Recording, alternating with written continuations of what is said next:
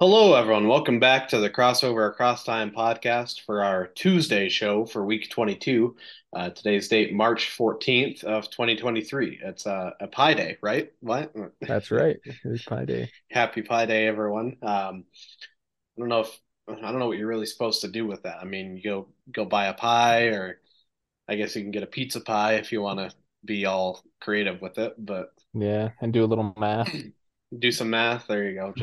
Just for kicks. But no, it's good to be here. Of course, yes, I'm your main host, Karston. I'm joined on a Tuesday by my co-host and good friend Wyatt. How are you doing today, Wyatt? Doing good. It's gonna fill one day off for the rest of the week because I am traditionally on Monday's show. That's true. But Yeah. If you didn't catch last night's show, basically we just had kind of a scheduling thing. I had something come up last minute. I didn't plan ultra well around that, and I kind of had to do the show without Wyatt because I didn't give him a lot of time to really. Anyways, long story, but he's back here on a Tuesday. We'll do it. We'll have him on Tuesday's show for this week, and then next week we'll probably go back to Monday. But yeah, that'll I didn't think about that. I guess that with it becoming part of your routine, that's kind of throw off your week a little bit. But it's okay. It just it'll just be fun to see how Tuesdays go. there you go. Get a little different twist on the podcast.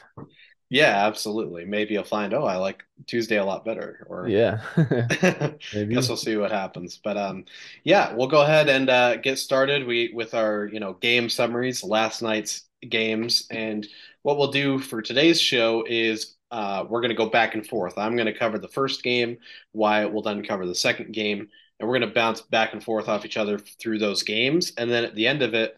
We're going to kind of revisit, see if there's anything we wanted to talk a little bit more in depth on. So that's how our game summaries are going to go. And I will get us started off with the first game of last night's action, the Detroit Pistons defending home court against the Indiana Pacers, 117 to 97. Classic Central Division matchup there. Kind of surprising to see the Pistons win this game by 20 points, especially how much they've struggled. And the Pacers have been, you know, a little bit better than the Pistons all round this season. But credit to the Pistons. Looks like James Wiseman in particular had a great game, and that actually ends the Pistons. They had an 11 game losing streak up to that point, which I guess in that aspect it makes sense. If you've lost 11 straight, you're pretty anxious to get that win and break that streak. Right. You look at the flow of this game. Pistons led by as much as 31 points in the second quarter. Pacers cut it down to begin the third, and then the Pistons, built that lead back up. They never really looked back at that point. For the Pacers, they were without Tyrese Halliburton or let's see. Yeah, no Halliburton, no Benedict Mathurin. Instead, they were led by Jordan Nwara's 20 points coming off the bench in 31 minutes of game action. Four of their five starters scored in double figures as well.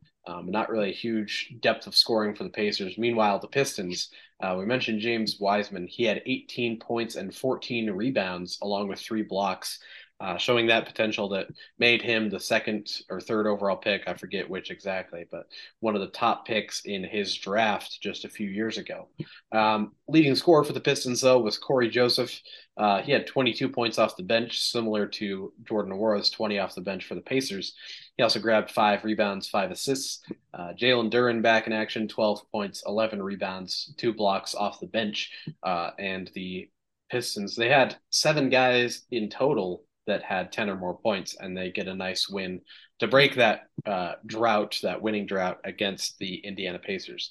Wyatt, what have we got for our next game? So our next game was Minnesota Timberwolves playing in Atlanta against the Hawks. This was not a super close game. The Timberwolves ended up winning by 21 points and they led almost the entire game. The first quarter was a little closer than the rest of the game, and there was two lead changes where uh, the Hawks briefly gained the lead, but then immediately lost it. And the Timberwolves led by as much as 28 at one point during this game. Uh, Really kind of a good performance by Minnesota. I kind of expected this game to be a little closer as they're both kind of middle of the pack teams. Um, but it looks like there was just some killer defense on the side of the Timberwolves. They had a total of 10 blocks. So that's pretty impressive for them. Well, I mean, for any team, not necessarily Yeah. for them, considering Rudy Gobert. You got Rudy Gobert and Karl Anthony Towns in the center. It's a little more expected, but great Mhm. job by them. If we go ahead and look at the players here, the Timberwolves were led by a one Kyle Anderson. Mhm. Um, oh, that's incorrect. Anthony Edwards led in points, Well, 32 I'd points say for they Anthony kind of they Edwards. they kind of co-led, but in some different ways, maybe. Right, yeah. Anthony Edwards or Anderson had the greatest plus minus score of all of the people on their team. He did some really great things, 10 rebounds, 12 assists, and 14 points. So not a bad night, shooting 50% from the three, but only attempted two. So I guess that's not crazy out of this world. But yeah, so we had Kyle Anderson with 14 and Rudy Gobert also had 14. Anthony Edwards had 32 and Mike Conley had 21. And then Jaden McDaniels had 19. Mhm. Luca Garza had 14 off the bench. And that rounds out the players in double digits, so six total for them. Those blocks, if you're curious where those blocks all came from, they're pretty spread out. Gobert did have three, which is to be expected. Mhm. Um, and then there were two from Jaden McDaniels, two from Kyle Anderson, and two from Anthony Edwards. And is Karl Anthony Towns injured right now, or did he get Yeah. traded? No, he still has he's been missing a lot of time. I think they're hoping to get him back within the next few weeks, but Okay, he hasn't played most of the season. So, gotcha. I was gonna say it. I haven't like seen anything about him since very early on in the season. mm, Um, well, that's too bad. Hopefully he gets back soon. Okay, jump into the Hawks. So the Hawks were led by Trae Young, of course, with 41 points. And then they had a few other guys in double digits. DeAndre Hunter with 15, Clint Capella with 10, DeJounte Murray with 11. And then off the bench, I'm going to slaughter this name, Onyeka Okongwu, pretty close. with 16. And that rounds up the Hawks scoring. Taking a look at Trae Young's stats, he had 6 rebounds, 7 assists, a steal, and he shot 25% from three, and then 10 for 10 from the free throw line. So good job with your free throws, Trae. 60% from the field. So pretty good night for Trae Young. Did all that in just under 34 minutes. So impressive night for Trae. Just needs to strengthen up the people around him a little bit. Kind of a rough night for John Collins, only 6 points. So, Mm, hopefully we see that change a little bit here going forward for the Hawks. yeah, absolutely. Well, and that keys a little bit into the struggles he's had this season. Definitely has regressed in his play. Um, Mm-hmm. just a side note, we mentioned Karl Anthony Towns. I got the specifics pulled up for us. It looks like our last kind of update on Karl Anthony Towns was about a month ago at this point, mid-February. They expected him to be out another 3 or 4 weeks at that point. So hopefully Gotcha. he can return within the next week or two, but um, I'm sure we'll get further updates on that. So, um, yeah, with that, I guess let's jump to that next game. The Utah Jazz losing on the road. Woe is us against the Miami Heat, Yeah, 119 to 115. Back and forth game throughout this one. 17 lead changes, excuse me. The largest lead was held by Miami, but that was in the first quarter. After that, no team led by more than 10 points throughout those lead changes, which were second quarter onward. Miami ended up winning by Just a few points, of course. Tough loss for Utah, good win for Miami as they continue to try and solidify their playoff positioning in a very competitive Eastern Conference. For the Utah Jazz, Larry Markkinen did the things you'd kind of expect from him: 38 points, 8 rebounds, but he also racked up 3 steals, which was kind of surprising. Hasn't been a, you know, stellar defender, not a terrible defender either, but nice to see those kind of stats from him. He was 6 of 12 from 3 point range, shooting 50%. Very impressive there, especially some of the struggling percentages he's had in recent games. We also had, showing my bias there, off the bench, the Jazz had 23 points, a new career high for Simone Fontecchio, the rookie, one of the older rookies. From Italy, 23 points, 5 rebounds. He was 5 of 11 from 3 point range, similar to Markin and getting that green light from three. Those two played great. Agbaji had a decent little game, 14 points. Walker Kessler, 7 points, 9 rebounds. They just did not get a lot of other scoring outside of those few guys. Meanwhile, for Miami, very balanced effort, 7 guys with double figures, led by Jimmy Butler's 24 points, 8 rebounds, 4 assists, not to mention 4 steals and 2 blocks, filling up the stat sheet there. Um, Not a great shooting night for him, but he still got the points up, especially at the free throw line. 13 of 15 from the free throw line. Very impressive there. 18 each for Tyler Hero and Gabe Vincent, starting at the guards. Kevin Love gets the start at power forward alongside Bam Adebayo, who had 16 points and 9 rebounds. Oladipo and Caleb Martin had at least 10 points each off the bench, and the Miami Heat get a win there. Again, me and Wyatt are a little bit biased. Of course, we'd like to see the Jazz win this one, but again, good win for Miami. Um, Mm-hmm. Wyatt, let's talk that next game. Ooh, Grizzlies Mavericks. You've got a good one here. Yes, Grizzlies Mavericks, and it was a good one. Pretty tight game, at least in the first half.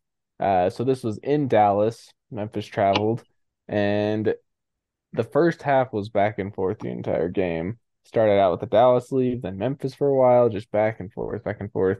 And then, other than the very beginning of the third quarter, Memphis led the entire rest of the game, leading by as much as 21 early in the fourth. So that was a close game to start with, and then the Grizzlies sure ran away with it in the second half.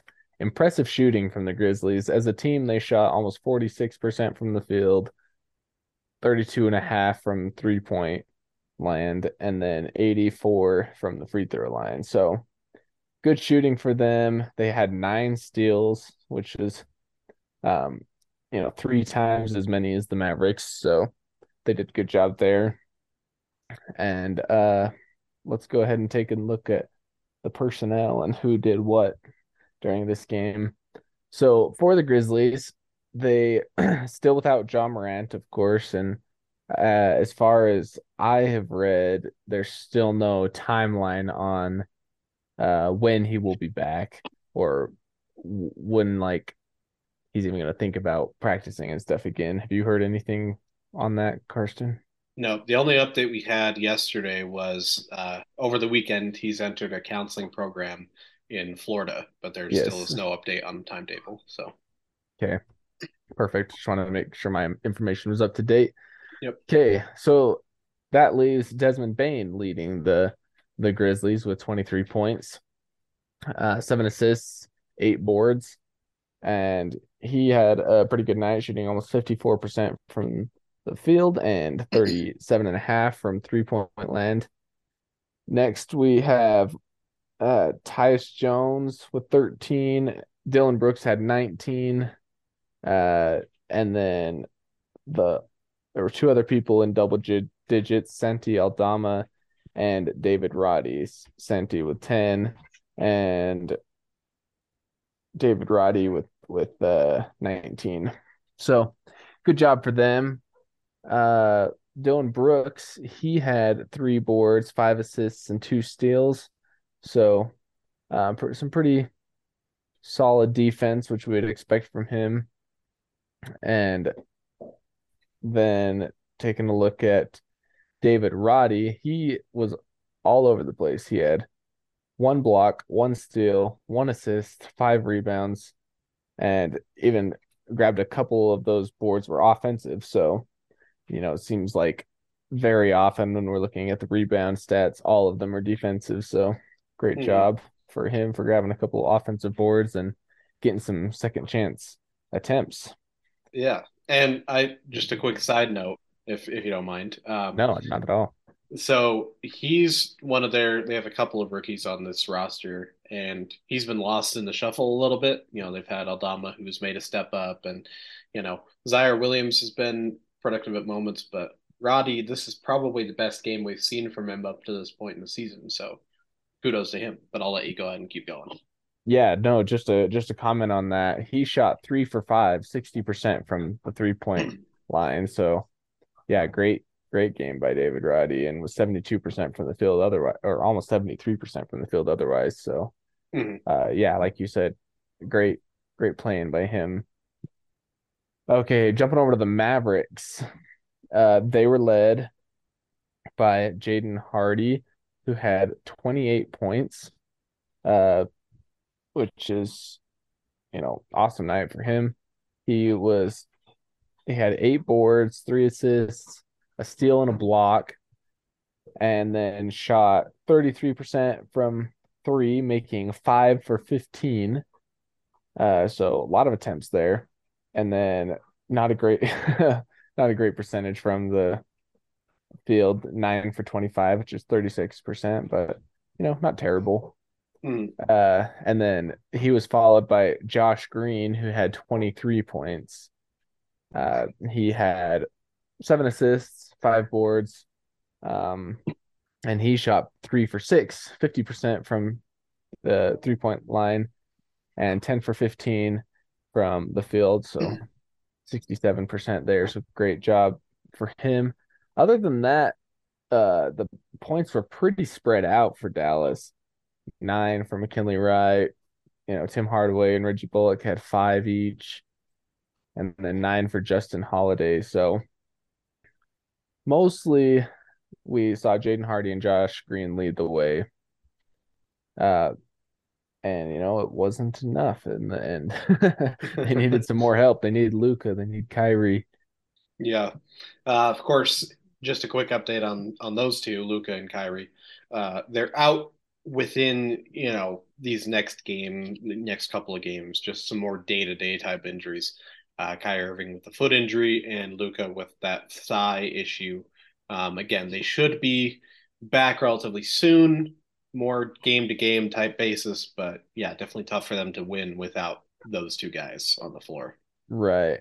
And Christian Wood, do you know exactly when he's maybe going to be making a return? Oh, well, that's a good question because I updated. We have our for those listening, we have our own collective, injury report that I compile for us, as podcast the members of the podcast to be able to use and reference. But I'm not seeing. I have Luca and Kyrie's, but I don't have Christian Wood. It's possible Okay. that that's been within the last day or so. I can try and double Yeah, check I that. just found some info. So he's just had some right foot soreness and is so yeah, he didn't play yesterday, of course, and is questionable for tomorrow. So Oh, hopefully gotcha. he gets back in and can get some minutes for the Mavericks. Okay, good to know. Yeah. Okay, I guess I'm Yeah, good to pass go it with back our to next you. game. Yeah, all right, Hmm. perfect.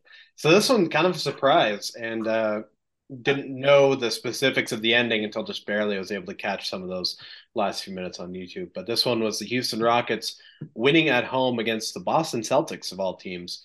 It was funny to listen to. I don't know about funny, but the Rockets announcers how hyped they were after the Celtics lost, and especially the fashion in which they lost. When you're a team that's struggling and looking a lot towards the future, you got to really enjoy those big wins when they come in a season, I suppose. So yeah, no, big win for Houston, wearing the throwbacks, the San Diego throwbacks. So that was kind of fun. Um, Back and forth through that first half, the Rockets took a pretty substantial lead through the third and fourth quarters. Boston kind of, got their act together towards the end, made it real close. It was that back and forth free throw battle between the Rockets and the Celtics. Both teams missed some pretty substantial free throw attempts. It comes down to it. The Rockets have this lead, 111 to 109. Boston has the ball. Tatum drives and gets a pretty decent look at a free throw, just a little bit coming in a bit too quick, a bit too strong off the glass, misses the layup. The Rockets crowd, the announcers go wild. The Celtics end up losing this game to the Rockets. So Celtics had every chance to force overtime, just kind of some miscues late, and that was kind of the story for the game. Um, just maybe not as sharp as they would like to be or normally are. For those Celtics, it was Jaylen Brown who led the charge. He had 43 points, along with 5 rebounds, a steal, and a block as well. His percentage is pretty solid all around, 64% from the floor, 4 of 10 from 3 point range for 40%. Tatum had a decent game alongside him, 22 points, 8 rebounds, and 6 assists. Percentages a struggle for Tatum there overall. But then Malcolm Brogdon, a nice game off the bench, 20 points, 3 of 5 from 3 point range as well. Those were the three double figure scores for the Celtics. The Rockets, just a touch more balanced scoring as far as 5 guys scoring in double figures. Leading scorer being Jalen Green, as you'd expect. He had 28 points, 7 rebounds. The percentages are about what you'd expect at this point with Jalen Green as well, below 30% from both the floor and the 3 point range. I feel rude saying that, but we've seen that a little bit often with Jalen Green. But he did make 10 of 11 free throws, shooting 91% there, so that was impressive. Jabari Smith Jr. starting at center in place of Alperen Şengün. He had 24 points and 11 rebounds on some 80 plus percentage from free throw, from the field and from 3 point range. He was 5 of 6 on three, so maybe one of his best games of his young career. 20 points as well for Kenyon Martin Jr., along with 8 rebounds.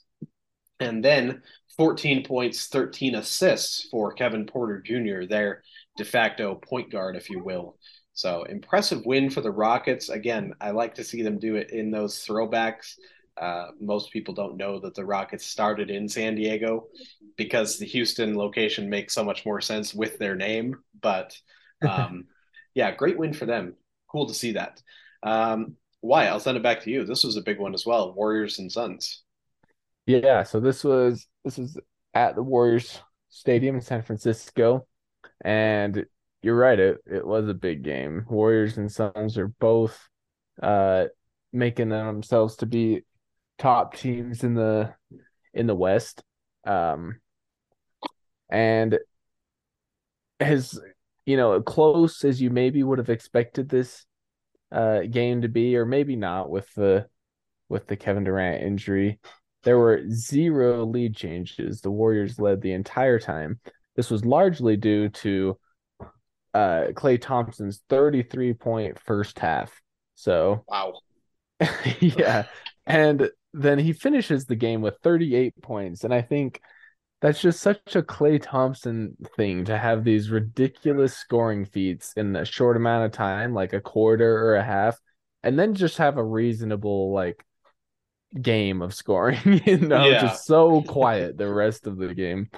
So Yeah. yeah, that was uh the Warriors. We can go ahead and jump into what their other guys did. So Steph Curry, of course, had a great night with 23. Actually, let's jump back to Klay for a second. He was 8 for 14 from three, shooting Yeah. 57% from the 3 point line. So, awesome for him. 61% from the field, otherwise 14 for 23. And then didn't shoot a lot of free throws, 2 for 5 there. So, not a great free throw percentage, 2 for 5, 40%. But, when you put 33 points in the first half, I think you can be forgiven for that. Yeah. And then Steph Curry, followed with 23 points, like I mentioned. He also had 7 boards, 5 assists. So putting in some work there. He shot 5 for 6 from the free throw line, 4 for 6 from three. So not a huge volume of 3 point shots from him tonight. Relatively speaking, of course, 6 shots is, a lot for a lot of other guys, but Mm. only 6 tonight for for Steph, and then 7 for 13 from the field. So pretty solid night for Steph, but nothing crazy. Jordan Poole had 20. He dished out 6 assists tonight and shot 50%, 4 for 8 from the three, 8 for 16. Also perfect 50% from the field. So way to make the numbers easy, Jordan Poole. Mhm. Uh, and that is it for their double. Well, Dante DaVincio got 10 points, so he was also a double-digit scorer. Mhm. But most of their scoring, of course, is concentrated in those big three offensive guys. Draymond Green had a few blocks Mhm. and 2 steals on the defensive end. So, uh, as we've seen with the Warriors, he kind of heads up the defense and really kind of pushes that while letting some of these three-pointing scoring like Splash Brothers really take care of the offensive end with now the mix of the long lost twin, maybe Jordan Poole getting thrown in the mix there. Maybe a Uh, nephew. Who knows? yeah, maybe a nephew. That might be more accurate. Uh, or like, yeah, we'll go with nephew. All right, going with the Suns. So the Suns were led by Devin Booker. No surprise there. He had 32 points. He was 8 for 10 from the free throw line. Rough night from three, 0 for 2, and then 12 Mhm. for 20 from the field for him. He got a couple steals and dished out an assist. So, solid night for him. Not the shooting from the 3-point line that we usually expect to see with Booker, but he's led them in scoring regardless. Ayton followed him with 27 points. He had 12 rebounds, an assist, and a steal. He was shot almost 78 or almost 70, sorry, 68% from the field. And then Chris Paul had 11 points. He dished out 11 assists, so definitely getting the ball moving, which is what we expect Chris to do. Josh Okogie also had 11 points. He was 2 for 5 from three and 3 for 9 from the field. So great night for him. And other than that, uh, pretty spread out for scoring. And nothing too exciting there on the Suns. Uh, and they played a solid game. They, of course, lost to the Warriors and they lost by 11 points. So it wasn't super close at the end, but really it was just that strong start by Klay Thompson that kind of seems like it kept the Suns out of the game. I think with the quieter half from Klay, then it would have been a lot closer game. And I would expect that future games between these two teams would be really fun to watch. Not that this one wasn't. Right. No, I get you. And sometimes we see that with games, right? You have a guy that just gets hot right away and it sets the tone for the rest of the game. So that's Right. certainly a fair point. Yeah, just one quick side note with Chris Paul. Of course, he's still distributing the ball at a great rate, but despite his percentages apparently being one of some of the best of his career, he really has kind of not disappeared, but he's really taken a step back as far as the scoring load for the Suns.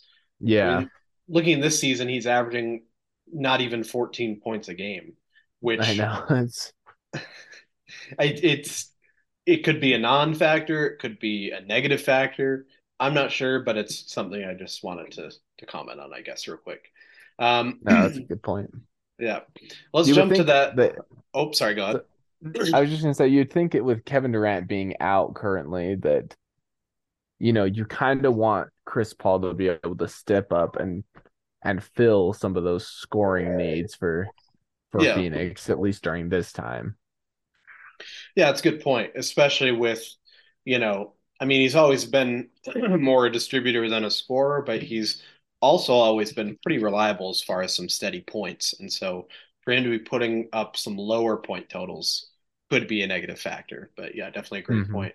Um, with that, let's jump to that last game. This was along with that Suns Warriors game, the Grizzlies Mavericks. This is maybe the most notable, if not for individual performance, then for some theatrics at the end, if you will. The Milwaukee Bucks winning in Sacramento against the Kings, 133 to 124. Uh, and that was actually a comeback victory for the Bucks. The Kings held the biggest lead of the game in the second quarter, leading by as much as 15 points. It looked like the Kings might run away with this and have another kind of surprise victory to go along with their surprise season. The Bucks bring it back through the third quarter. They end up winning the game fairly handily at the end, and things get a little bit testy at the end.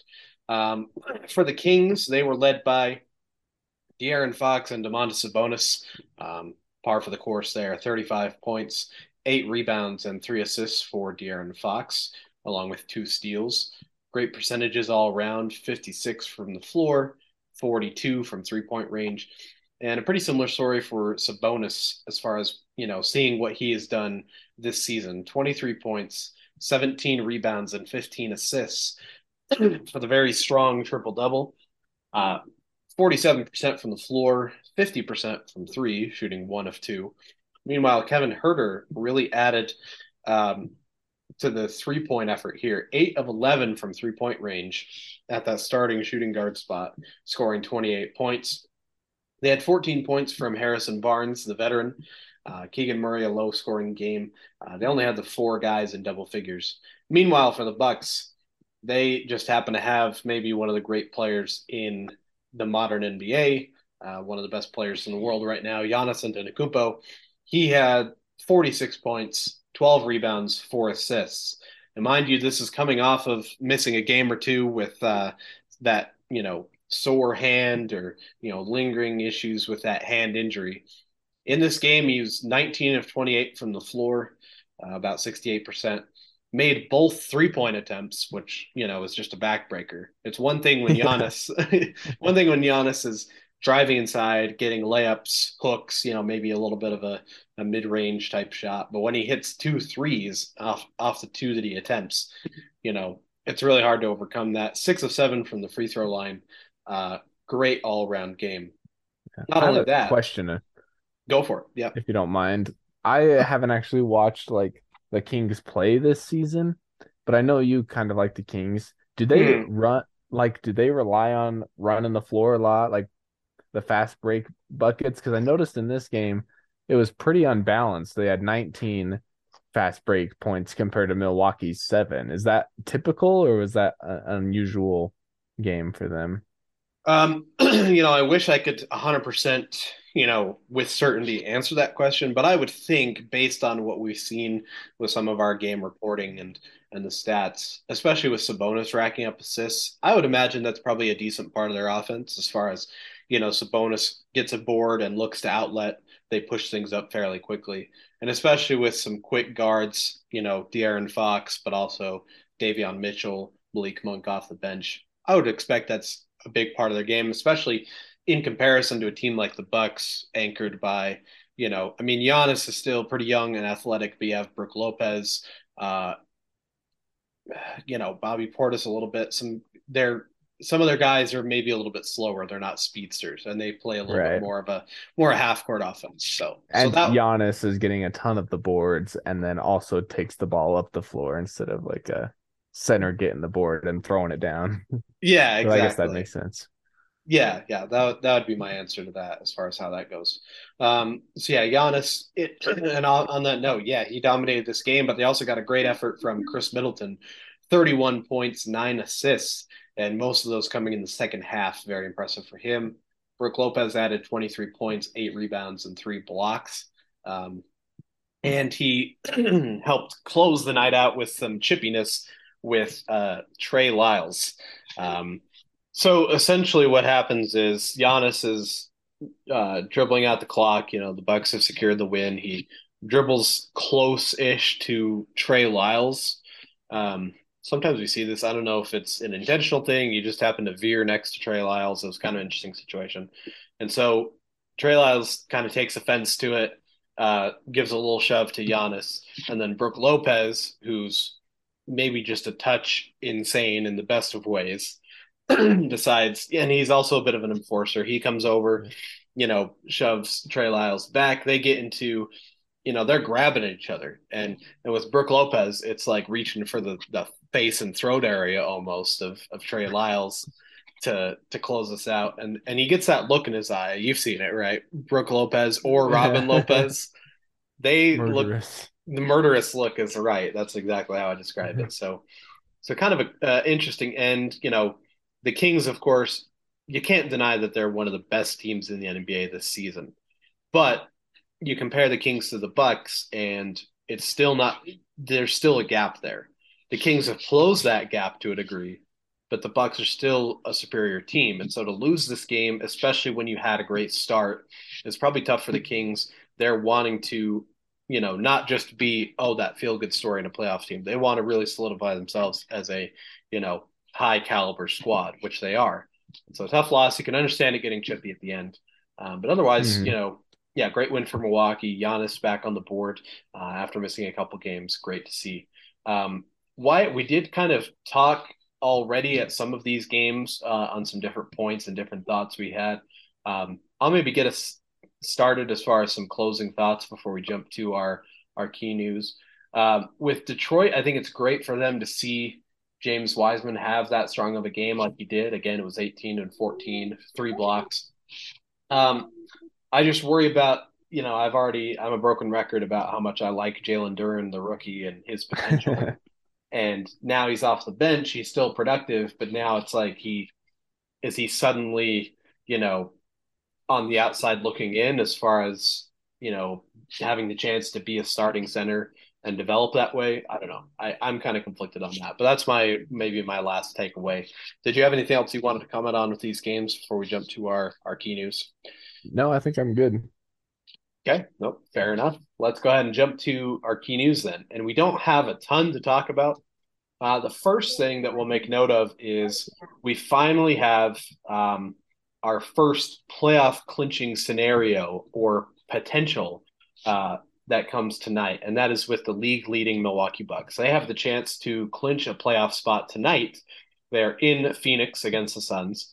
If they win or the New York Knicks lose, that will solidify the Milwaukee Bucks playoff position. They'll not exactly the position, but that'll solidify their spot in the playoffs.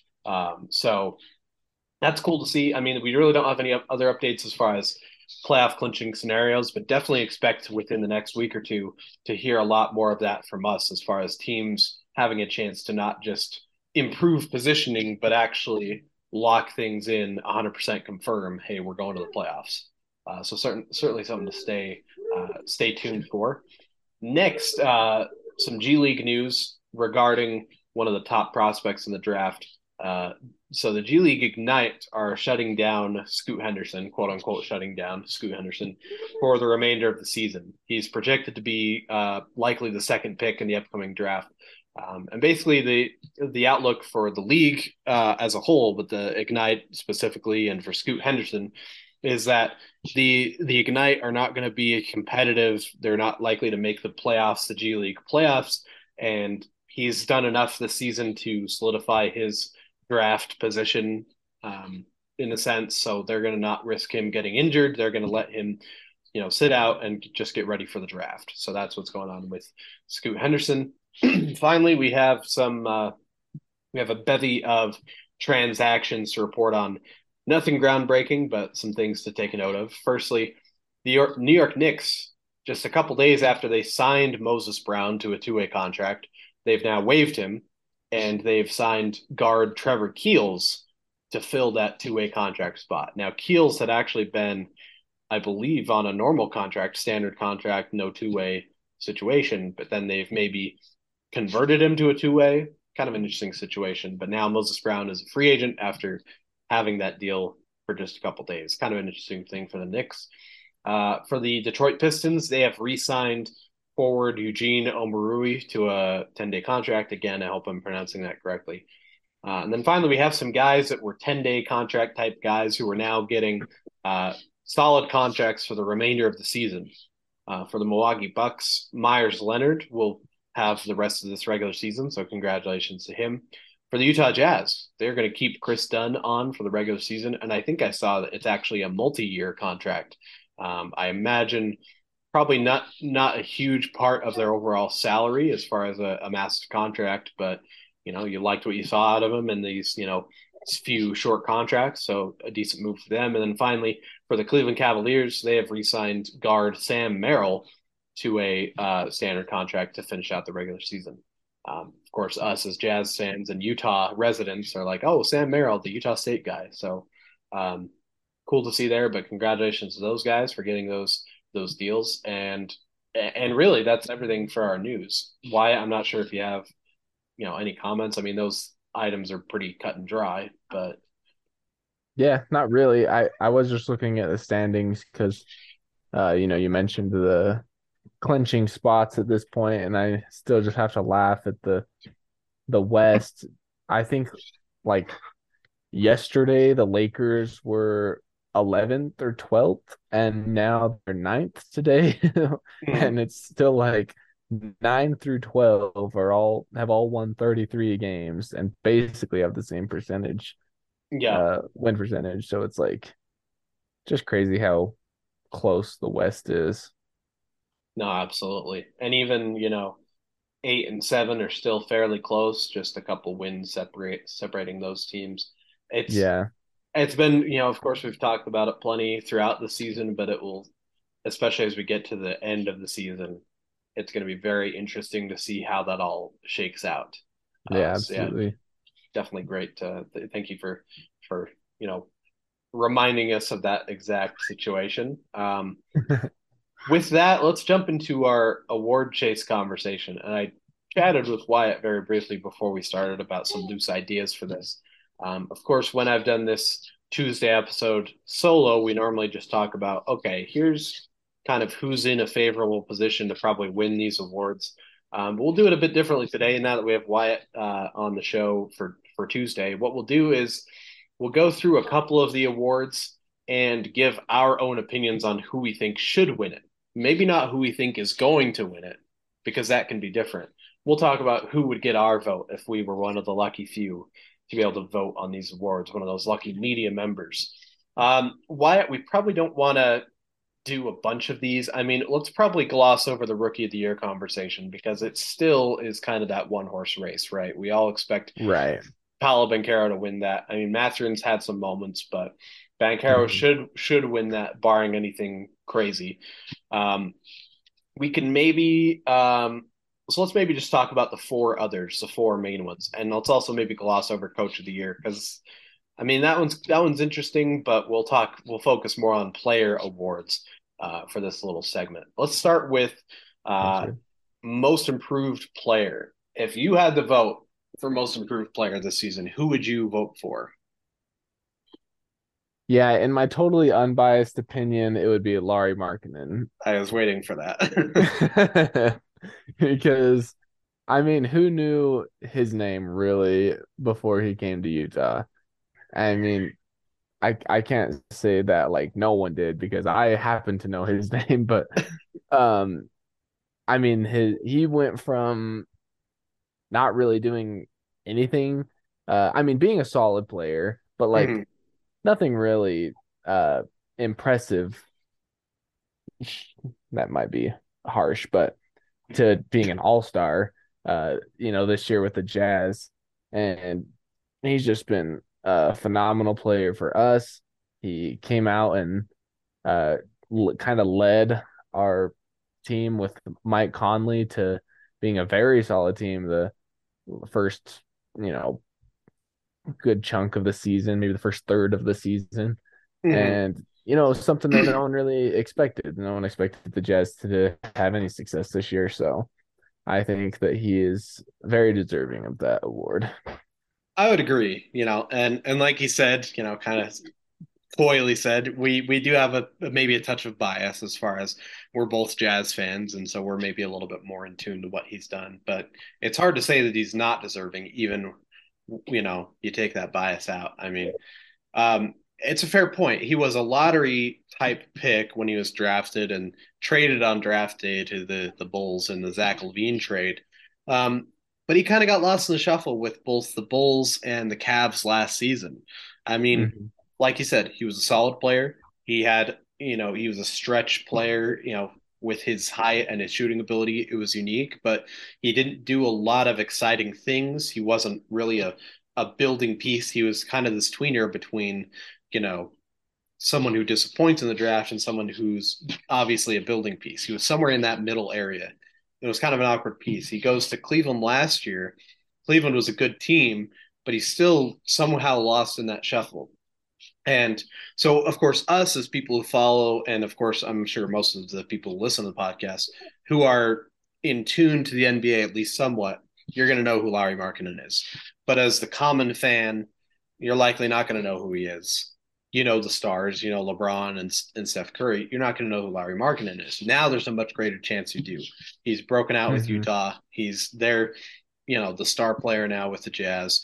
Utah has gone from, Utah as a collective probably would have said, who the heck is Larry Markkinen, to now, oh, he's the best player on the Jazz right now. He's the new, future of the franchise.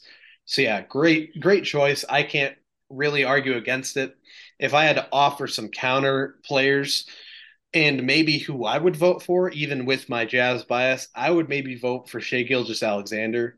His numbers Hmm. have dropped off a bit in the second half, just a touch. Like he hasn't been, 30 points a game, multiple steals, multiple blocks like we'd seen a lot of the first half of the season, but he's still been great.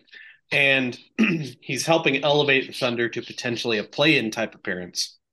They're Right. in they're in that Western Conference mix. So he would be, you know, probably my 1A, Markkinen my 1B, and then Jalen Brunson would be a 2 for me as Okay. far That's as I was expecting you to say Jalen Brunson too up in your mix. yeah, I mean, like statistically, the numbers aren't always huge, and I think that does have some impact as far as most improved. But as far as him leading that Knicks team to being a little bit better than you might have expected, I think he would be an easy, second or third choice for that award in general. Absolutely. Yeah. Yeah. So that's our most improved thoughts. What about sixth man? What are you thinking as far as sixth man of the year? Um, yeah, that's a good point, good question, I guess. I don't have like one person that stands out as being super strong. I know Westbrook is kind of a uh leader, I guess, in this conversation. I might Well, lean toward maybe like Malcolm Brogdon for the Celtics. okay. Um, he might be someone who maybe is more of a competitor for my vote.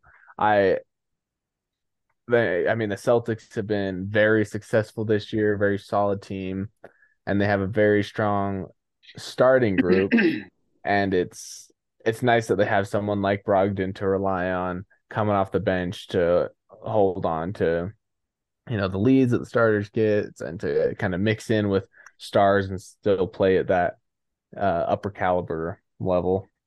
Yeah, absolutely. Well, and I think what really gives Brogdon an advantage compared to some of these other guys is the fact that he's been consistent. I don't know if he's Hmm. missed really many games. He's consistently been bringing those points off the bench, along with, you know, some floor general type things, the rebounds, the assists, running the show with the second unit. So I think that's a solid pick as well. Right. He has Um, missed a little bit of time just recently, but okay. overall is, yeah, been really consistent. Oh yeah, a lot of one of the more consistent players probably this season, and Hmm. especially for the Celtics. Yeah, what you mentioned Westbrook. I was high on Westbrook when he was with the Lakers as far as the six man choice.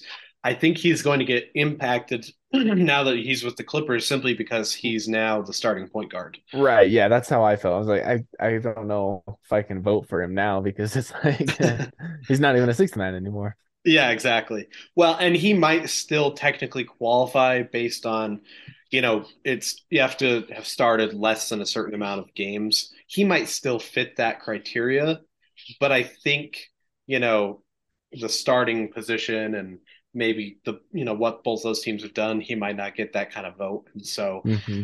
If I was to go with an intriguing pick, I was high on Norman Powell for a little bit as well, but he's missed time with injury. So the rookie Benedict Mathurin, I think that would be a very interesting choice. I don't remember the last time, if there has been a time, that a rookie won Sixth Man of the Year.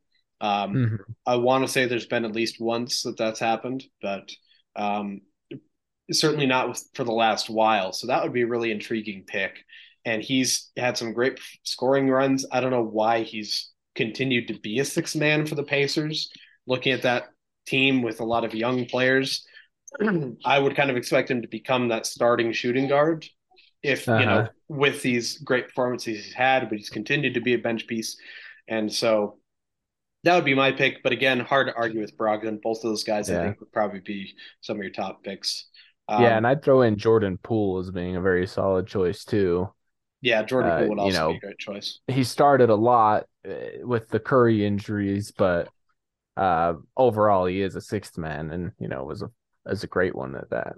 Yeah, he would probably be. You'll lump in like a top three, maybe no particular order. It's Brogdon, it's Poole, and Mathurin would probably be your group at this point for six man. Mhm. So yeah, great choice. Let's jump to defensive player of the year. This one's kind of tough to pick because more and more, I think they've put a lot more emphasis on like advanced stats, um, defensive plus minus, defensive win shares, things like that.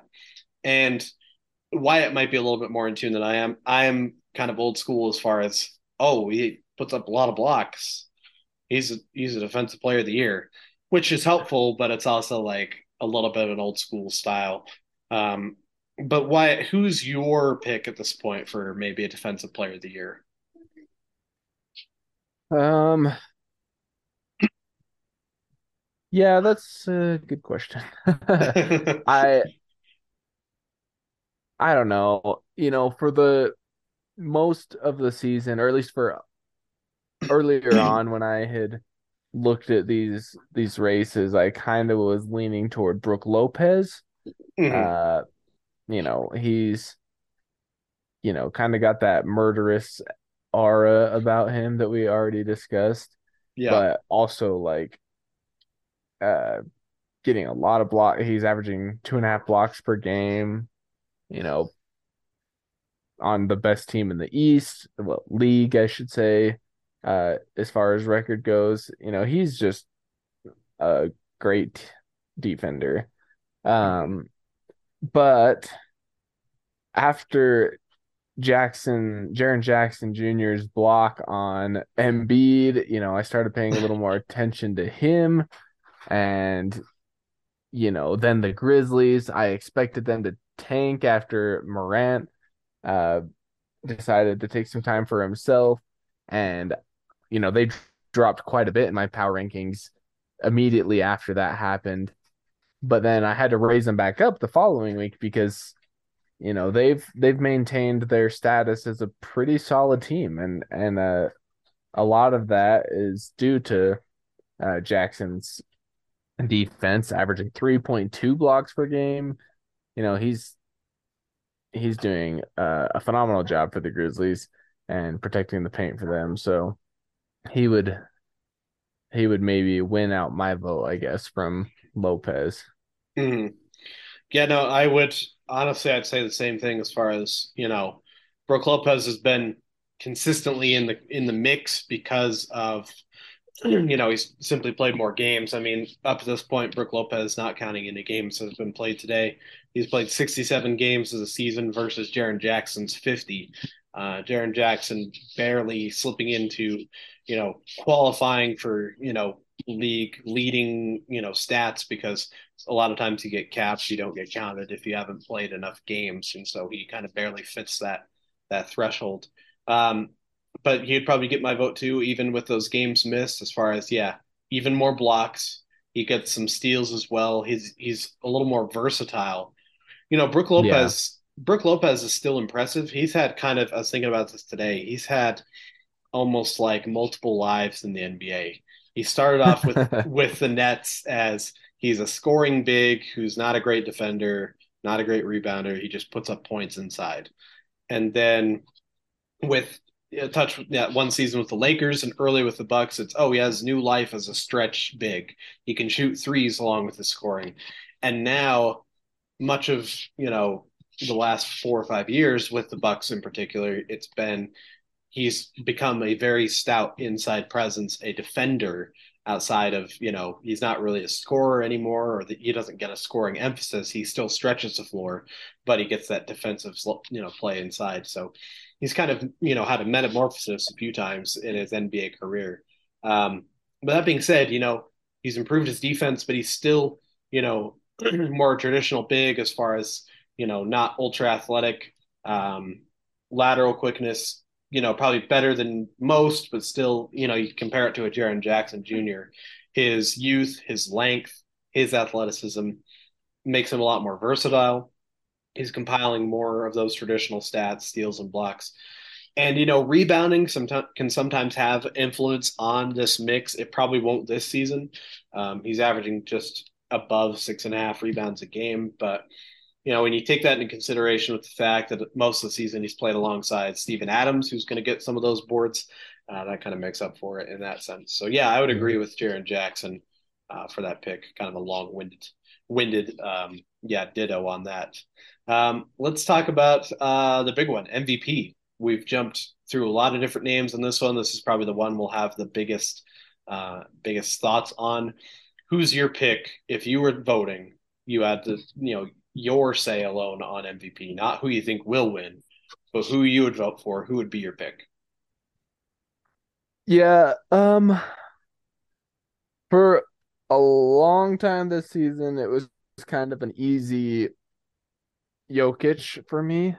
Mm, Um, but Giannis was always there, uh, as being a potential vote as well, because I mean, who can argue with what Giannis does night in, night out? mm, So I'd say those two were by far my main contenders, and I was, uh, you know, debating those pretty heavily. But Embiid is really showing up. Like, the Sixers in general are really putting in the work lately and uh, advancing in the East. And I think Embiid could be a very uh, likely winner as far as getting my vote before the end of the year if they keep their current trajectory.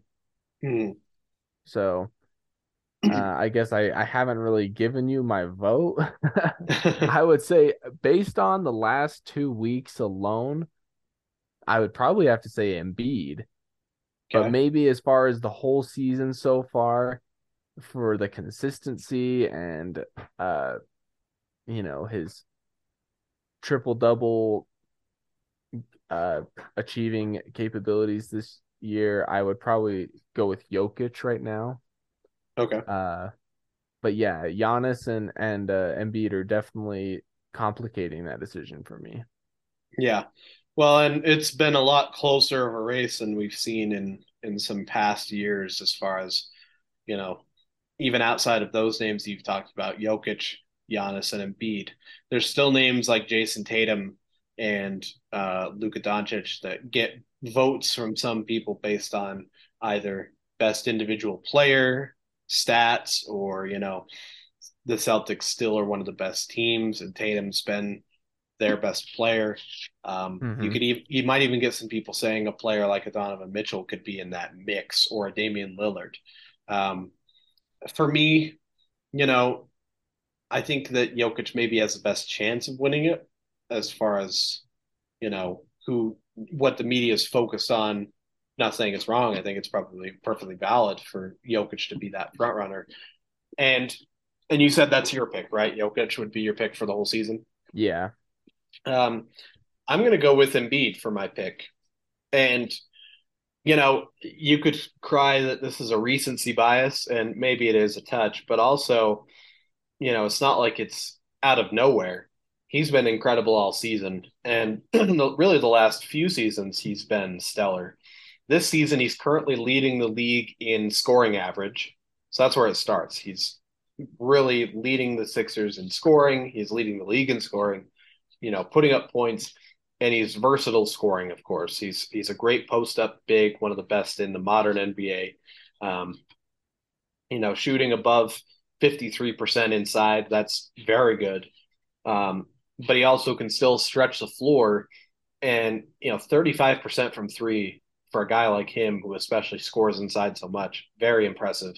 Um, he gets to the line a ton, about as much as Luka or Giannis. He's shooting about 12 free throws a game, making 10 of them 85% from the free throw line. His scoring is unbelievable. You add with that still a stout rebounding presence, one of the, top 10 rebounding averages in the NBA this season, ninth right now, just ahead of Ivica Zubats. You add in the assists. I mean, 4 assists a game, certainly not Jokic levels, but still, good at distributing the ball for that center spot. And then top it off the defense, 1.5 blocks a game, 1 steal a game. He's doing everything on the floor for the Sixers. He has a great co-star, mind you, with Harden, who's really elevated his play this season. But Embiid is the driving force for that team. As we've mentioned, they're a top team in the East. They're just barely behind the Celtics for that second spot. I would give it to Embiid, honestly. And again, Yeah. it's he was our MVP for this last week, but also looking at the numbers, what he's done, and kind of like he's got to get it at some point. He's been the runner up the last couple of years. He would be my pick this season, but I don't know. Yeah, very, very fair pick. I agree. He's been phenomenal. Yeah, but honestly, yeah, Jokic and Embiid are probably your front runners as they have been the last couple of seasons, the Yeah. last couple that Jokic has won it, and so it's kind of interesting how as we're getting to the end of the season, things are working out as they have the last couple of seasons. Yeah, So I know. kind of interesting, but yeah, I guess that takes care of our little not impromptu, but semi-impromptu little, award race conversation. Any closing thoughts on any of those? Did you want to give any thoughts on Coach of the Year before we wrap things up? I don't really have any thoughts on it, honestly.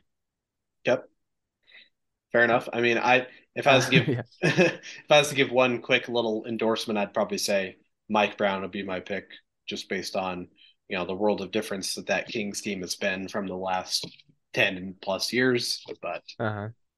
yeah, I don't really have a depth of commentary on Coach of the Year. So I guess that takes care of that. Let's jump to our this day in history fact before we wrap things up for you. So this day in history, we're going back to 1954. We're going a ways back for this one. March 14th of 1954, Baltimore dropped a 65-54 decision at Milwaukee. That's the Milwaukee Hawks, mind you, that would later become the Atlanta Hawks, giving the Bullets their 20th consecutive road loss for the season and making them the only team in NBA history to go an entire season without winning a game on the road. Hmm. There's a lot to digest there. And to top it off, keep in mind that this Baltimore Bullets team is not the team that eventually became the Washington Wizards. This was the first iteration of the Bullets. The second iteration of the Bullets came after the expansion team known as the Chicago Packers. That first season, the second season, they were the Chicago Zephyrs. They moved to Baltimore, became the new Bullets, and it's that team that is eventually transformed into the Washington Wizards. So there's a lot to unpack with that one. Hopefully that's not an overload, but had to add that because to go a whole season, you couldn't win one game on the road. I know. That's just It's rough. abysmal. And you lose to the Milwaukee Hawks, which who did they even have? Um, I got to look that up now. 1954 Milwaukee Hawks. They were 21-51, and I got to be honest, I couldn't tell you any of these guys outside of Max Zaslovsky, who was a one-time All-Star a couple of years prior to that team. So, like, that's Hmm. it. They had like basically no one, and you couldn't win one game. I mean, who's on this Bullets team now that we're thinking about And that's why the bullets don't exist anymore. I'm just kidding. it? I mean, sort of. I'm kind of with you there. Oh, they had Oh, they had Max Zaslofsky too. Was that a midseason trade between those two teams? Wow. They also had Ray Felix. So they really had some Huh. world beaters right here. But anyways, that's I guess that's enough of our really archaic NBA history for you. Um, But that being said, thank you all for listening. If you want to check out the Instagram page where we post content from the show and also do our best to share content from across the NBA, that's crossover across time. That's all one word on Instagram. Definitely check that out along with listening to the show. Uh, Wyatt, I'll let you have the last word before we wrap this up. Any closing thoughts? Thank you again to the listeners, and we always enjoy getting together and talking about some basketball with you. Hopefully, you enjoy it too.